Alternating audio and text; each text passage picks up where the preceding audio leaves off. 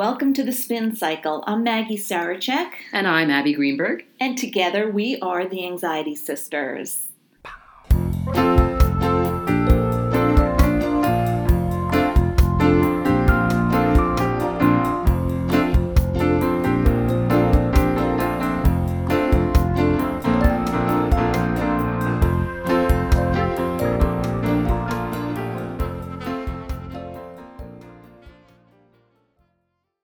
Hi, Anxiety Sisters. Abs here. And today, due to a family emergency, Mags is not with me, so I am flying solo. Well, sort of. Not really. I'm actually not alone in the studio because today I have a very special guest, and I have been so excited about introducing her to you guys for literally since I met her. So I just want to tell you the story of how I met Rebecca because it was a life-changing time for me. I met Rebecca Scritchfield at a workshop she conducted, a body kindness workshop in Vermont, early in the summer, maybe. Was it May? I think May, June? June. It was June. I had read her book, Body Kindness, which completely blew my mind. It's a whole new way of thinking about your body and a whole new way of thinking about caring for yourself that really was something I had never encountered before in all of my reading. So, most of you know that I've been battling an eating disorder as well as an anxiety disorder for most of my adult life. And what was amazing about Body Kindness is that it addressed not only my eating disorder, and it did do that, but it also addressed my anxiety disorder. And that was such a pleasant surprise. So I decided, all right, I have to meet this woman because I love her work and I have to track her down. And so she was having a workshop up at a wonderful place called Green Mountain at Fox Run, www.fitwoman.com. Go there. It is a magical healing place for women, and I can't say enough good things about it.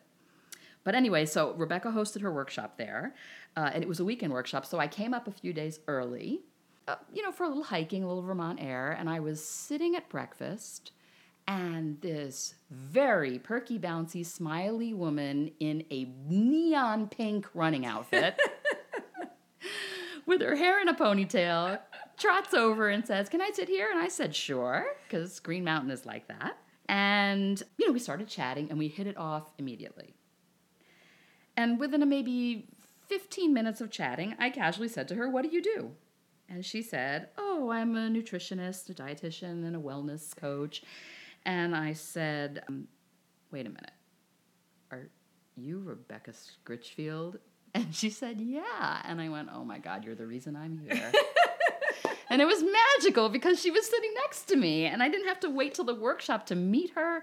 And I was so excited. And in all fairness, her author picture on the back of her book is very glamorous. And she was like a little sweaty from a run. So I think it's perfectly reasonable that I didn't recognize you from that point. But I want to take just a second to tell you that everybody who knows me knows that I am a workshop girl. I go to workshops for everything. I've been doing it my whole life. I love workshops. I've been to Ginny and Roth's workshop. I've been to Kripalu for yoga workshops. I've been to writing workshops. If there's a workshop, I will go. Rebecca's Body Kindness workshop was a different type of workshop and really cathartic, energizing, and life-changing for me. And I haven't had a chance to tell Rebecca this feedback because we've both been so incredibly busy since June. Somebody I know has been traveling a bit. So I want to take this opportunity to tell her and you about that workshop. It was an intimate, I think there were maybe 10 of us, and we were ages 18 to 70-something, right?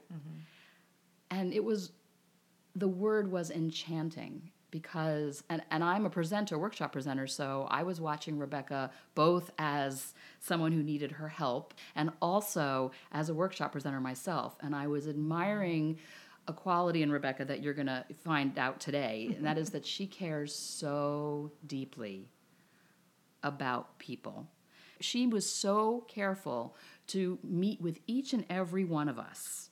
She did not take a break. When we were on break, she was talking to somebody from the workshop. She wanted to make sure everybody got the experience of a lifetime. And I was overwhelmed with her generosity, both as a participant and as a fellow presenter. I just was so impressed. She is the real deal. Rebecca tells it like it is. She will talk about poop. She talks about her own challenges. My favorite Rebecca-ism is, that shit ain't right. There's our swear word. We got it out of the way. Yes, the very first Anxiety Sisters curse word on the air. So, she will laugh at herself. She will help you laugh at yourself. But most importantly, she will help you find some peace. I can't even tell you how valuable that's been to me, our friendship and your teachings for me, the body of kindness practice that I now do on a daily basis because of your work. So thank you for that. Okay, so let me tell you about Rebecca professionally so you can know how qualified she is for everything on this earth. She's a registered dietitian and nutritionist. She's a certified health and fitness specialist and a well-being coach with a private practice in the Washington, D.C. area. She is also a really highly regarded public speaker and has a fantastic podcast you must subscribe to. It's called Body Kindness. Go do that now. Pause and go do that. It's a really great podcast. Last year, her wonderful book, Body Kindness, came into the world and took it by storm. And I think I am now single-handedly setting up for another printing for you because of the number of books that I buy for every human being I know, every woman in my life. And I'm very grateful. All of our Anxiety Sisters. It's required reading, folks. You know that. I've been saying it. She's been on CNN, The Today Show, NBC Nightly News. She's written for every famous publication you can think of, like Oprah Magazine and The Washington Post and Fit Pregnancy and Shape and Health. But most importantly, Rebecca is a wife and a mom to 2 adorable Spitfire daughters who keep her on her toes constantly. And I think they're her inspiration for her work. Is that true? I think they are. Yep. The book is dedicated to them, so Absolutely. they've earned at least that. And they're youngins, so Rebecca is hoping to impact our culture in such a way that her daughters will experience more kindness from the culture than we've experienced. Right. Or at least more resilience. Yes, we all need in an unkind culture. This is true. What to do about it. And by the way, Rebecca is also an occasional anxiety sister. She dabbles in it. So she knows what we're all about. And her clients are also, she has a lot of anxiety sister clients. So she's really in tune with this world. So welcome, Rebecca. Thank you so much for joining me. Thank you so much for having me. And I just, we are both spiraling up right now, I think, know. which we'll get to. But I'm just so, a lot of times I'm going back to the version of me that was studying nutrition as a career change, or that version of me that was up at 3 a.m. trying to write something that didn't suck on paper. And it's like, you wonder, what is this going to be? Will this make a difference? And you put stuff out into the world not knowing if it's going to make a difference or to who. And so to have had that experience, to have you at my workshop, and I remember that moment of like, wait, I'm here for you. And I was like, oh, somebody's here for me. Like I was also excited. And so just to feel that energy and that goodness, and even to the point now where I'm so grateful to be a guest on your podcast. It feels so amazing. And that's exactly it's all I could ever hope for, is to make an impact and change someone's life. So I'm glad that I've had that opportunity, and I can't wait to have our conversation. I know you're making a difference in helping folks, and I just hope I can play one small part in helping you help others. You are definitely making a difference. You certainly made a difference for me. Your work has. I mean, I came there to meet you because of your work. It's different, your work. Body kindness is different from what we're used to hearing about. Maybe you could explain to our audience about how you kind of came to body kindness from you were a science guy. Yeah. Which I love about her. She's a science geek like me. So I got to body kindness through making a number of serious mistakes. And so sometimes I think the best things that you end up contributing to the world are actually born out of difficulty, struggle, trauma, and mistakes. In fact, in the acknowledgments, I included my mistakes as one of the last thank yous. I basically said this book wouldn't be possible if it weren't for making lots and lots of mistakes. Very comforting to me. We're already chilling out. We're already less anxious. Podcast over. No, I guess really it wasn't like, oh, I have this great idea. Let's call it body kindness. It wasn't like that at all. It was, Actually, the original book idea that I sold was called Happy Hours. And so it's so funny to even think that the name wouldn't even, the book that you held that made a difference might not have even come if I wouldn't have had my second wave of mistakes. At that point in my career, I knew that there was enough evidence, and the way that I was helping people, it wasn't about weight or shape or appearance. But as we all know, in our culture, we are given labels. So to me, the label of what a good first-time author would be a book that gets a lot of sales. And that's not made up, that's actually true. But when I went into the proposal, it was, what do I think could sell? And interestingly, I think deep down was the fear, because what you already have isn't good enough. You have to come up with something that could sound get familiar, somebody Anxiety Sisters. It's sounding familiar to me. Yeah, I guess despite me, the term body kindness wasn't even on my radar, but this idea of self-care, this idea that if you do what makes you happy, that it will help you feel better, and those good feelings will lead to better self-care. So I had been studying and reading the science of positive psychology, and I had been using that in my behavior change practice, and my practice was focused on mindfulness, but the words body kindness were not there. So I had sold the book idea when I had a 6-month-old, and they're like, okay, hurry up and write. So I have a 2-year-old and a 6-month-old. No matter what I did, I was screwing it up. If the exercise I could do was putting both in a stroller and walking in circles around the block, scientifically, I was increasing blood flow. I was working my muscles, and I was doing all these things that are beneficial, but I had such a strong inner critic that it was like, oh, and here's another thing you're screwing up as a mom again. Like, you're not exercising the right way. You're not pushing yourself hard enough. The food you're eating could have been better. And I just had a re-emergence of this very strong and powerful inner critic. And that voice was very familiar, because it's a voice that controlled my life probably from the age of 9. I was 9 when I tried my first diet. And what was really twisted about when I was growing up is that I was often congratulated for, I'm using air quotes you can't see, but for my quote, healthy behaviors. So what was said to me was, oh, look at you, not eating dessert. Good for you. And look at you and your figure. Genetically, I come from a line of women who are medium to large frame. So even when I was under eating, I didn't look like a sick person. But in my mind, it was very sick that I couldn't go out and enjoy Burger King with my friends or something. Or if I did, I needed to make up for that for a bunch of stuff. So that kind of followed me. And even when I was a dietitian, I thought the best way I could help people was strap armbands on them, monitor every calorie, and that this was motivation. This is what you're paying me for. Isn't that what the culture is about, yeah, right? It is. I know you talk about it in your podcast with your friend from The Biggest Loser. You talk about that a lot, how it's a punishing mentality. Absolutely. I mean, we have a societal expectation that says you aren't good enough unless you're trying to lose weight. That this is what you need to do to conform, is exercise as a punishment, or you earn the right to eat birthday cake, or go for ice cream with a family member or good friend. Like, you earn that right through what you've burned off. And it's very twisted, and it's presented to us as health. And so I was actually truly part of the problem, because I thought that's what was healthy. And, I would say, oh yeah, we're going to figure out how to make pizza fit and this fit.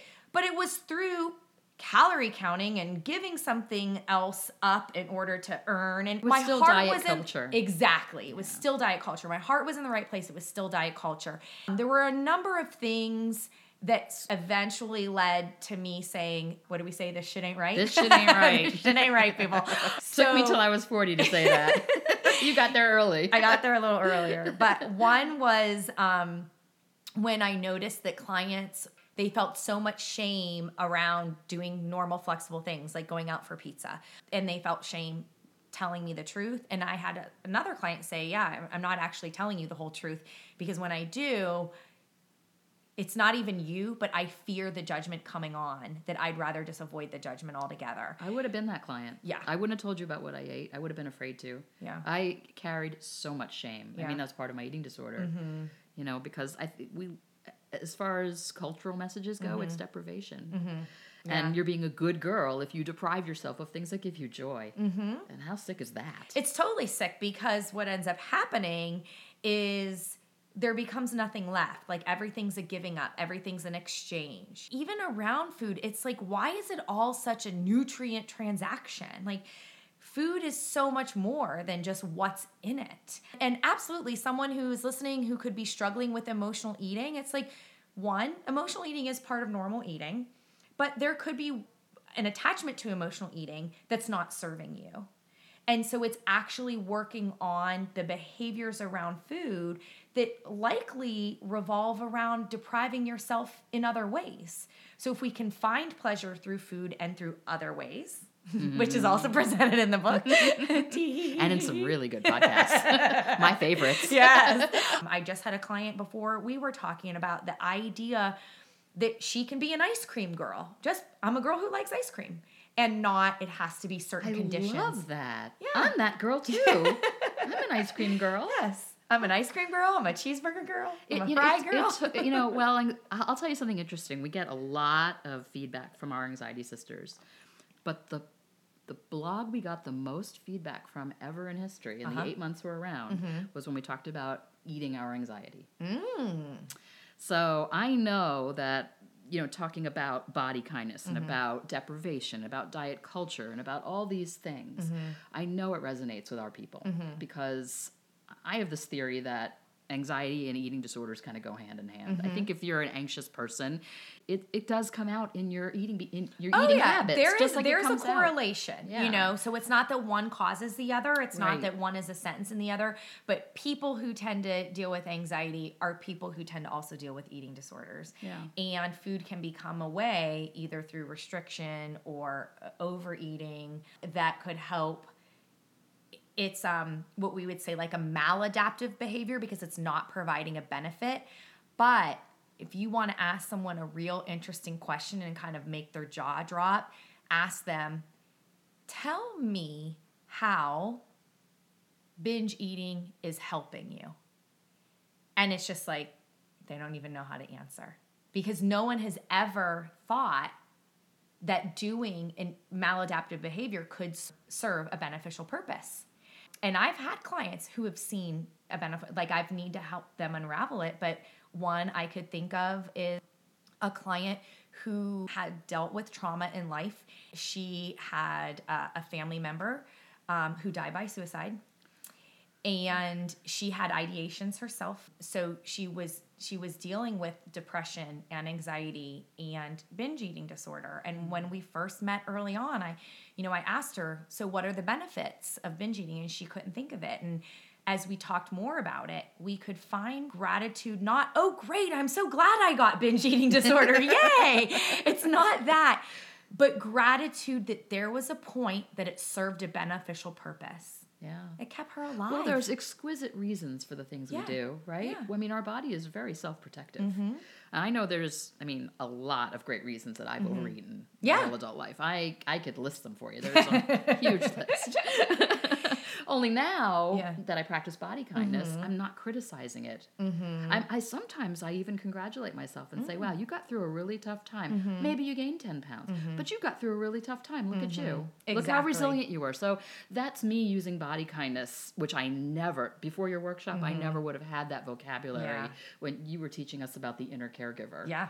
Which I think is something that our anxiety sisters need to hear about. Yeah. This is really important stuff. Yeah. There's definitely a culture directive that there's a certain way of looking that means you fit in and you're desirable. And if you don't match that very narrow ideal, that there's something wrong with you. So you better be putting all your resources into trying to get there.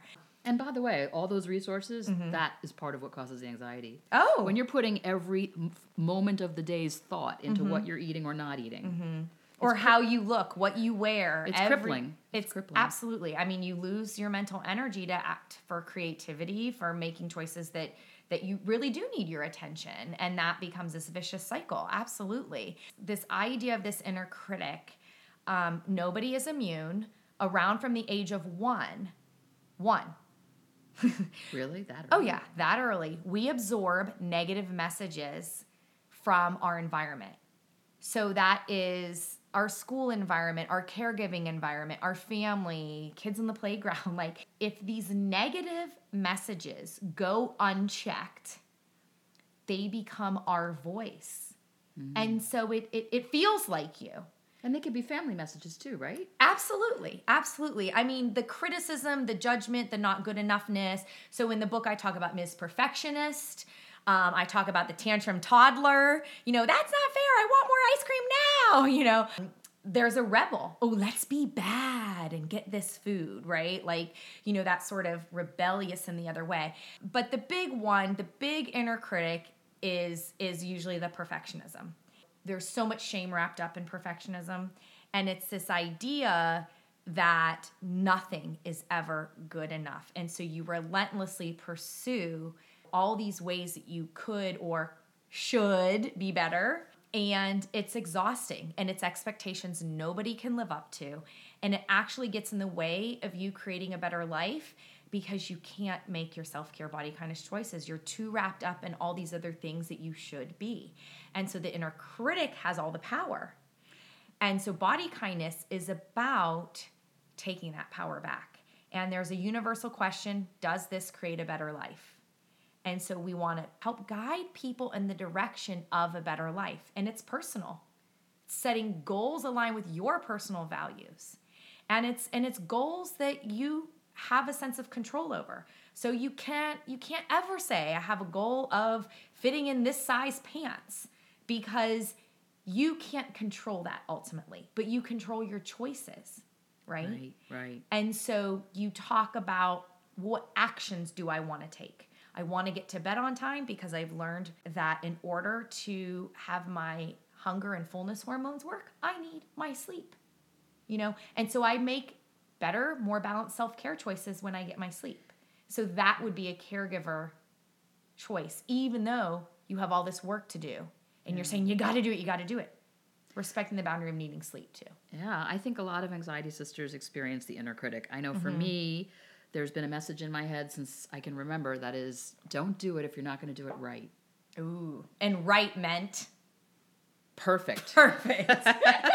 So imagine, you know, all the fear that develops about trying new things. Because what do we do when we try new things? We make mistakes. We screw up. That's life. I mean, we were just playing with the microphone, right? You know, 'cause we don't know what we're doing. And you had the answer. But that's because I had screwed up before and I knew about it.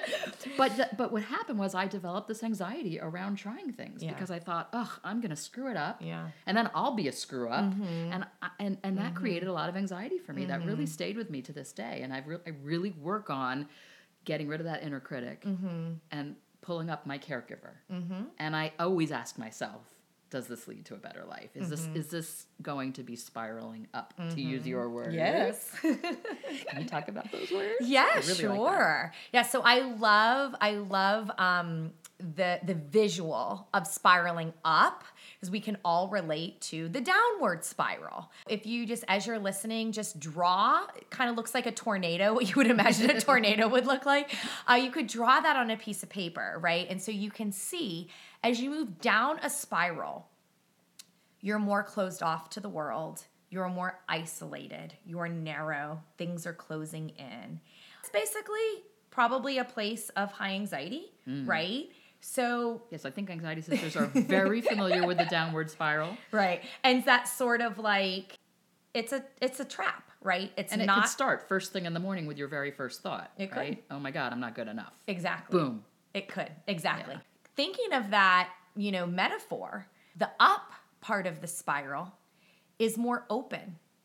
Okay, right? It is more connected to other people, more connected to our planet. It's more engaged.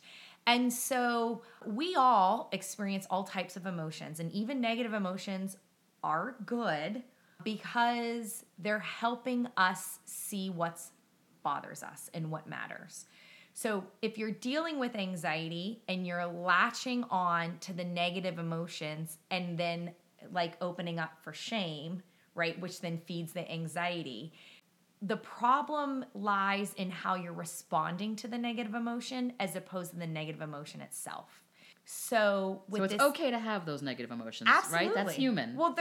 It's normal. Like Right. negative emotions tell you something you care about is at stake. Something matters and I really care about this. But as an anxiety sister, what you would do is pause and think about, okay, is this my critic kind of pushing a downward spiral here? Get connected what is really happening. I tell a story in the book about I went into full-on panic mode. Something flashed before me and I saw like a visualization of me in a plane crash and my kids were on it and we were crashing and just this big overwhelm, it flooded over me. And I had to stop and be like, wait a minute. You're just watching your daughter eat pancakes. Like you're not even on an airplane yet. A trip was coming up. I had just let my thoughts go into all this negative. Yeah, I catastrophized. Let it go all there. We never do that. No. We anxiety sisters don't know what you're talking about. But when I stopped to think about, okay, wait a minute, where are you at? Like you're spiraling down. When I said, what's really happening? I was very busy. I was stressed about an upcoming trip. I was doing the best I could to get my ducks in a row, but I wasn't really in a good place. And so I just, as a way of coping, went to irrational places. And that was your body's way of your mind's way of telling you, pay attention. Yes. Hello, Rebecca. Yes, pay that's attention. exactly right. So that negative emotion showed me something I care about is at stake. I need to get ready for this trip and this and that, and I need to be a little bit more compassionate with myself. I might not get those workouts in. We might be ordering takeout a couple days, and that's okay because I can't be perfect. I need to feel better. I need to be spiraling up more. So the idea of spiraling up is not about controlling your emotion. It's about noticing it. If you notice a downward spiral, then you could pause and you can make the next body kindness choice that matters, which may be I need to lay down and breathe for like a minute, or it could be I need to take a break and sip on some tea for a little bit. Or it could just be I need some self-compassion and say, hey, you're doing the best you can and that's good enough right now. So, there's all kinds of things. I need to eat something. My True. blood sugar is low and I need to eat something, right? Exactly. The idea behind the spiraling up is that you're going to make the next choice you make is going to be kind to yourself and it's going to be nurturing you on some level. Right. And I think, what we try to do on our Facebook page is we try to put stuff like that, our anxiety goats and all our anxiety animals and all the cuteness that we put on our page. That's a spiral up for somebody who might be spiraling down and is on the computer and can see a really adorable goat who also suffers from anxiety. True story. Check it out, Polly. They love Polly. Polly the anxiety goat. Yes, go on our website. You'll get to meet Polly. It's deliberate. It's a spiral up. It's okay. So the very next thing I'm doing for myself is I'm going to allow myself to feel that warm feeling of appreciation of something adorable. Some type of connection to yourself, to Polly the goat, to the planet. Exactly. And don't expect the anxiety to go away, right? That would be Miss Perfectionist again. She said, look at the goat and I feel better and I don't feel better. I feel worse. Exactly. No. It's not that the anxiety goes very away. Bad. Sorry. I had to. That's awesome. So, as I was saying, it's not that the anxiety goes away, but it's this idea that you can regulate a little bit better. So I'm feeling the feels while I look at this goat that's making me feel a little bit better. And now I'm at a place where I can make a more rational choice, right? Because say you were going to go to kind of check out and eat emotionally. No amount of potato chips is going to solve your real problem. True that. But if you need nourishment anyway and chips sound good, now you're in a part where you could mindfully enjoy some chips, right? Maybe crunch down on a little bit, taste that salt, and really engage in the mindful eating part of it. And in a way, kind of soothe a little bit. Sure. But very different from checking out and saying, oh, screw it, whatever. It's not numbness. No. It's being very aware. Right. It's being very aware, which, awareness gives you control. Right? And to take action. Exactly. Awareness helps lead to action. And again, it's making a value-centered choice is something like, you can finish the sentence. I want to be the kind of person who makes a difference in the world. There you go. And so then you might, describe something specific. What's a specific action I could take that would, give me evidence. I making can a write difference in that the world. blog that's due tomorrow that I haven't written yet. Sorry, man. There you go. So that is a value-centered choice. So when you look at what would be getting in the way, I know you're having dinner with your son and you need to eat, and plus he's going to be editing the podcast. So we want him well fed too. So we're not missing dinner. Right. But what are you going to work on? But I know that I'll be up late tonight most. working, and so I have learned that I need protein. I need something protein based. It doesn't really matter what, right? And I count ice cream as a protein, but there because there's milk in it. But I do. I really have used body kindness in making food choices, but I'm not depriving myself. I am the ultimate restrictor. That's my eating disorder. Yeah. I'm a depriver. I used to count every calorie. I knew every gram of fat in every little thing, and then the carb thing when that became the rage, of course, right? Yeah. That was perfect for me. Yeah. And but now you're anti-diet. No, now you're not into paleo or Whole30 or keto. That shit ain't right. I'll tell you, when I came home from your workshop, one of the things we did was we crushed the scale. We literally, right? Oh, yeah. We literally that was so fun. That was amazing. One of the best moments of my life. Did you share that video yet? I haven't. I'm going to have to share that video because I think people would like to see us do that. Yeah. But anyway, so Rebecca gave us a sledgehammer and a scale, a really nice scale actually, and we beat the crap out of it.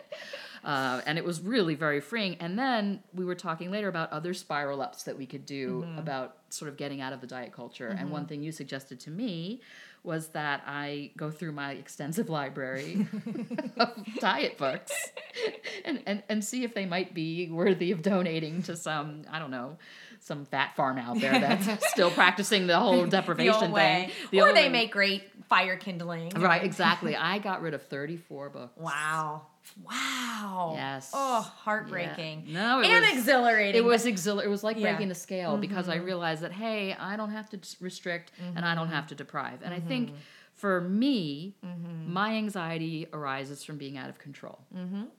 So ironically, when I would binge or when I would emotionally eat out of control, that would just exacerbate my anxiety. Even though I was trying to soothe so much, it would exacerbate my anxiety. And I think that what's nice about body kindness is it gives you some real concrete tools to go the other direction. Yeah. Without feeling like you're being judged or without feeling shame. Yeah. Well, you need some type of roadmap. Like body kindness answers, okay, this is what I can do if I'm not dieting. And what's interesting is, yes, it's a book, and yes, you read it and everything, but I also say, no one can tell you what body kindness is or isn't, not even me. So you actually do have the job of defining what body kindness is for you. That's correct. I think it's the second chapter where we have to write our own body kindness manifesto. Yes. And I'm a very obedient student. So before the workshop, I wrote out my own body kindness manifesto, and now I have it framed in my office. It's wonderful. It's really great. You know, we're all about affirmations and mantras. We talk to ourselves out loud in the Anxiety Sisterhood, part of TLC. Yes. Talk to yourself out loud. I love it. And I got to tell you, the body kindness manifesto, that fits into that beautifully. Yeah. Yeah. And even I'll share something personally that's going on with me right now is like watching it shift to be what you need when you need it. You know, I enjoy regular exercise, right? It's part of my therapy, call it what you will. You know, it's some me time. I can enjoy jogging. I can enjoy walking. I can enjoy a little bit of both. I can enjoy going into yoga. It's part of my identity. Have nothing to do with changing my appearance and everything to do of how I feel, the energy I want to have in the future, the energy I want to have for that day. It helps me sleep. There's so many benefits of exercise outside of anything appearance related. But over the last month, between I was dealing really bad with allergies and my energy wasn't what it needed to be. There was travel going on. 2 of my kids got sick at 2 different times. There was work stuff. So it was just like typical juggle struggle for me, but amplified. And I was feeling emotions at higher intensity than I'm used to. So long story short, I haven't worked out in almost a month, right? So as somebody who is regularly active, you know, week 1, there's that self-compassion that this is going on. Week 2, there's a self-compassion, something else is going on. And so I'm not a stranger to self-compassion. I look for the holes in my schedule for when I'm going to turn a corner again. So most recently, I realized that the last 3 days there were opportunities to exercise, and I packed my clothes and I chose not to do it anyway. And it wasn't because I didn't want to sweat or this and that. It just was, I honestly think, part of I've been away from it, and there was something else that was easy to go and choose instead. I was with my in-laws and kids were around, and it just wasn't a good time. So what's interesting to me about going through this with body kindness is, on the one hand, I believe that exercise is part of who I am, and it does help me. And in that value center goals, I want to be the kind of person who takes care of her body and exercises regularly. It's part of what I do. But I had a month where I needed to not make it a priority, because I did need to sleep, and I did need to be with family when I could because of travel, and I did need to do the other things. And then as I'm coming around, I'm like, yeah, but we also miss it. So now it's another set of self-compassion. I'm not beating myself up because I didn't do it. I don't regret any past choices, but I'm remembering that movement is a part of what I value. Movement is in my manifesto. So now it's body kindness to say, you know what? We're getting ready to go on a trip. We're going to pack our workout clothes, and we might be saying no to a social happy hour because we need to have an appointment with ourselves, with movement. But it's not motivated by shame or criticism. Yes. It's yes. motivated by spiraling up, yes. right? It will make you feel better and happier, yes. and it'll answer your question that you always ask, right? Will this lead to a better life? Right. But notice the shifts in there, right? Because in one moment, body kindness was taking a break because I needed the time. I needed to hear that, anxiety sisters. Taking a break is kindness. Absolutely, it's a good thing to do. Yes, absolutely. And there wasn't perfectionism in that. There was more of a flow, right? But, people worry, but if I let go of this, some big fear story they're making up, right? Right. So use this as an example of, there will be a time where what's worth your effort is body kindness around sleep, and maybe a little bit more around meals. But you can't do it all at once. So maybe you're not focusing on exercise. Maybe you're shortchanging sleep for a little bit and you're dealing with some insomnia, and you do your best you can with your sleep hygiene, knowing that that's not going the way you want. But are you proud of something else you've been able to do? So instead of thinking in perfectionism and all or nothing, there's more of a flow that in this moment, this is body kindness, and this is enough compassion, self-acceptance. And then a week later, that might shift for you. And letting yourself shift with it is fine. And I am once again grateful that I'm feeling this. I miss exercise, and I know I kind of should be out there, right? But I'm feeling grateful because I do want to reconnect with movement. And that is motivation to look at my calendar, to pack my gear, and to, with compassion, remind myself, you like this? It matters. Yeah. So and you're not yelling at yourself yourself for not doing it. Right. You're just reminding yourself that you miss it. Yes. That's nice. Yes. That's really nice. Yes. And someone else who is not an exerciser, your words might be like, this is something you're curious about. This is something that you have a friend who is into exercise who says it helps her manage her anxiety. This is something you're curious about. So let's make time for this. Yeah. Because trying something new creates anxiety, especially forget it, going into a group class, forget it, right? Yeah. So how do you tolerate these levels of anxiety, knowing that it also matters that you try new things? And that would be body kindness. Absolutely.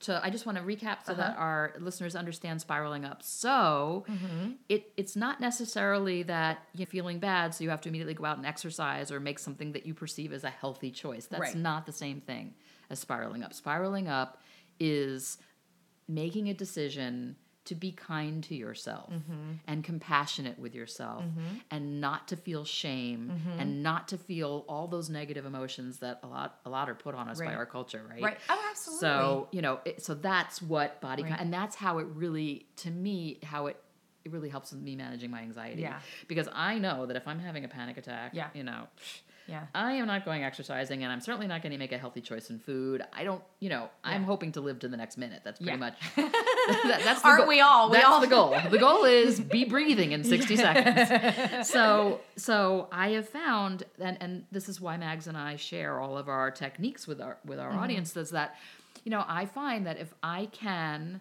think of one thing that I enjoy doing, even if I just think of it. It does interrupt it. And it's kind. And it's not shameful. And it gives me back some control.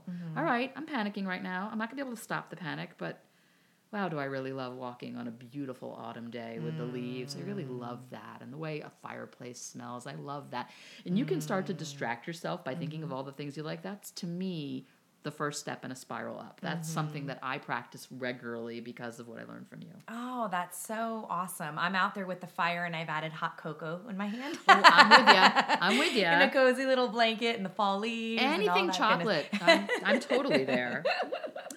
We got a really interesting question from somebody in the Anxiety Sisterhood, and I was wondering if you'd be willing to answer it for her.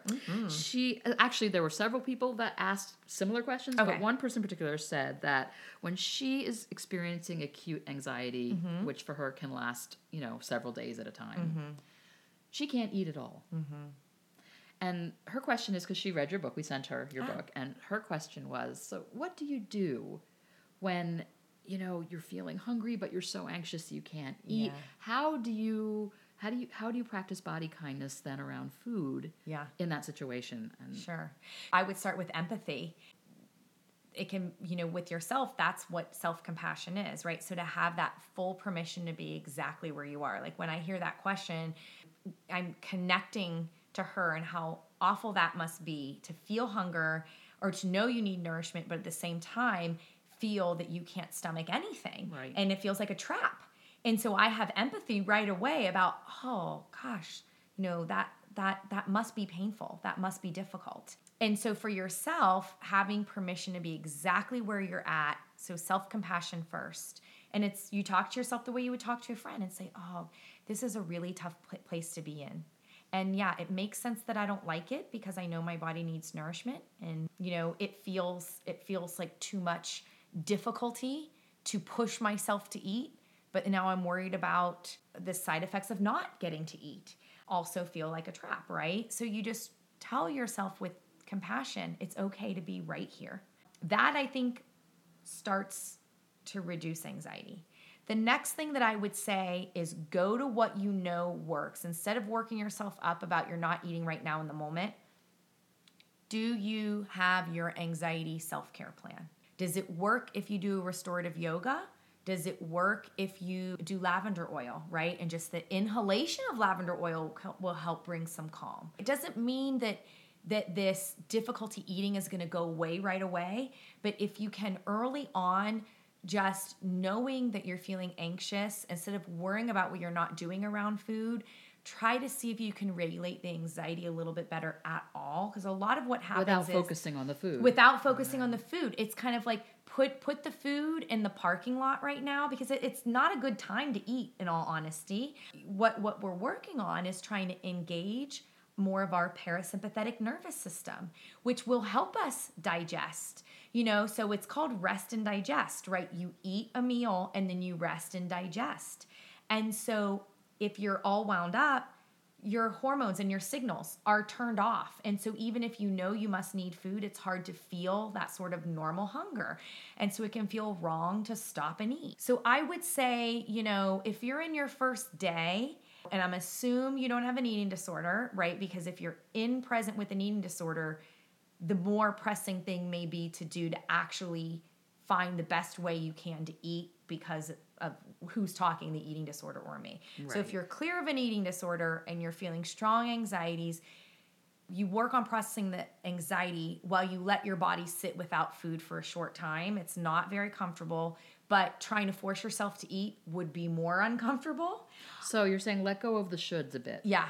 Yeah, it's okay to take a little bit of a pause from food. What I would say is the number one thing that's likely to come up from like a medical nutrition standpoint first is actually hydration. So there are ways that you can get energy and hydrate. So it could be something as simple as a tart cherry juice, right? And tart cherry juice is really strong in anti-inflammatories. It's a natural source of melatonin. And it has a really nice taste on the tongue that will distract you from anxiety. Yes. If you take little sips of it. It's tart, it makes you pucker a little bit. So it will. I mean, we talk a lot about grounding as an anxiety management technique. And one of the things is to get your senses engaged. So you're engaging your senses and you're getting in the tart cherry juice these benefits, including naturally occurring sugar that is going to help maintain your blood sugar. It's going to give you energy, but your body has to do very, very little work to digest something like juice. It doesn't even have the fiber in it. So that sort of bowled over feeling like I don't want to put the effort into eating the salad right now, you don't have to. You could go to hydrating foods that also give you some amount of nourishment. Right. If that goes okay and you don't feel up for the meal at lunchtime, I would try to do a smoothie, right? Because again, you need hydration. And don't overthink, it's not the perfect smoothie. It could literally be banana, peanut butter, and some milk or some yogurt. And blend that up. That would take maybe a minute to make. But then again, you don't have to chew. Right. You know, right. You don't have to chew. And the sensation of coldness on the tongue is actually very nice. Yeah. When you're anxious. Yeah. Everything cold is good. Yeah. When you're anxious. Yeah. So you go. That's a really nice idea. Right. I also love that you brought up the lavender oil because we talk about it's okay if you can't eat, so then engage other senses. Yes, absolutely. And don't allow yourself to panic about the not eating. Right. Because that's only going to exacerbate the situation. It's going to exacerbate it. And, you know, your body will be okay even if you just get some of that liquid energy in, and we don't need to judge it. Hopefully, you'll get to a point to where you feel like you could do something. And again, rather than worry about, oh, but I need to make up for all this, it might just be what you feel like you can handle is a comforting bowl of chicken noodle soup. Good. I'm getting hungry now. I know. As you make your way through the anxiety, you'll feel your typical appetite come back. Yeah. I know for me, when I'm done with my anxiety, then I'm ravenous for sweets. And I used to really punish myself for that. I used to just kick myself in the head. I can't believe you just did that. And now I say, hey, I got through my anxiety. I deserve a little treat. Yeah. Where are those M&Ms? Well, and it's a very life-giving thing because you've burned a lot of energy in dealing with the anxiety. So biologically, your body is asking for replenishment. It makes sense because especially when you have periods of undereating, you actually crave quick energy, which is carbohydrates, which are your sweets. So it makes sense. Your body's trying to get more serotonin. Yeah. So let your body do it. And you get the emotional benefits when you're no longer dieting. You have permission to eat M&Ms. You're like, oh, goody, I get to enjoy my M&Ms, and then there's no guilt at the end of it, which totally has ruined the experience in the past. Now you have the M&Ms and you enjoy it. And what's really weird is that I don't eat as many M&Ms as I used to because I can do it whenever I want. Right. So the anxiety around food for me has really abated. Oh, that's awesome. I want to thank you so much for joining me today. I want to just end by saying that you talk about 5 things you can do to spread body kindness to the world. I love that, how you end your book. Number 5 is build a strong tribe. And I know that Maggie and I have benefited so much from building our anxiety tribe. And you have a Body Kindness Insiders tribe. I'm in it. It's really cool. Check it out. Go to her website. And I just think that human connection is the most healing thing for anxiety, really for anything. Yeah. The human connection. I feel that body kindness teaches you to be connected to yourself, but also to be connected with others around you, which is so important. Anxiety can be so isolating. Oh, absolutely. I mean, you know, Brene Brown says connection is why we're here. Yeah. And it's another person you should read, Brene Brown. Wonderful. It's a basic human need. It really goes back to love. Love is a supreme emotion. There's all different ways of love. Like, you know, we might be in love with our partner, but when we make eye contact with our letter carrier, we're sharing a connection too.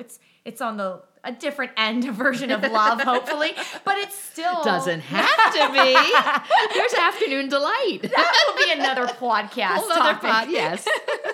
Anyway, how to spice up your life. You know, we don't get to a better life being isolated and saying we don't deserve friendships and connection, and that we can't reach out a hand ask for help. We want to offer help.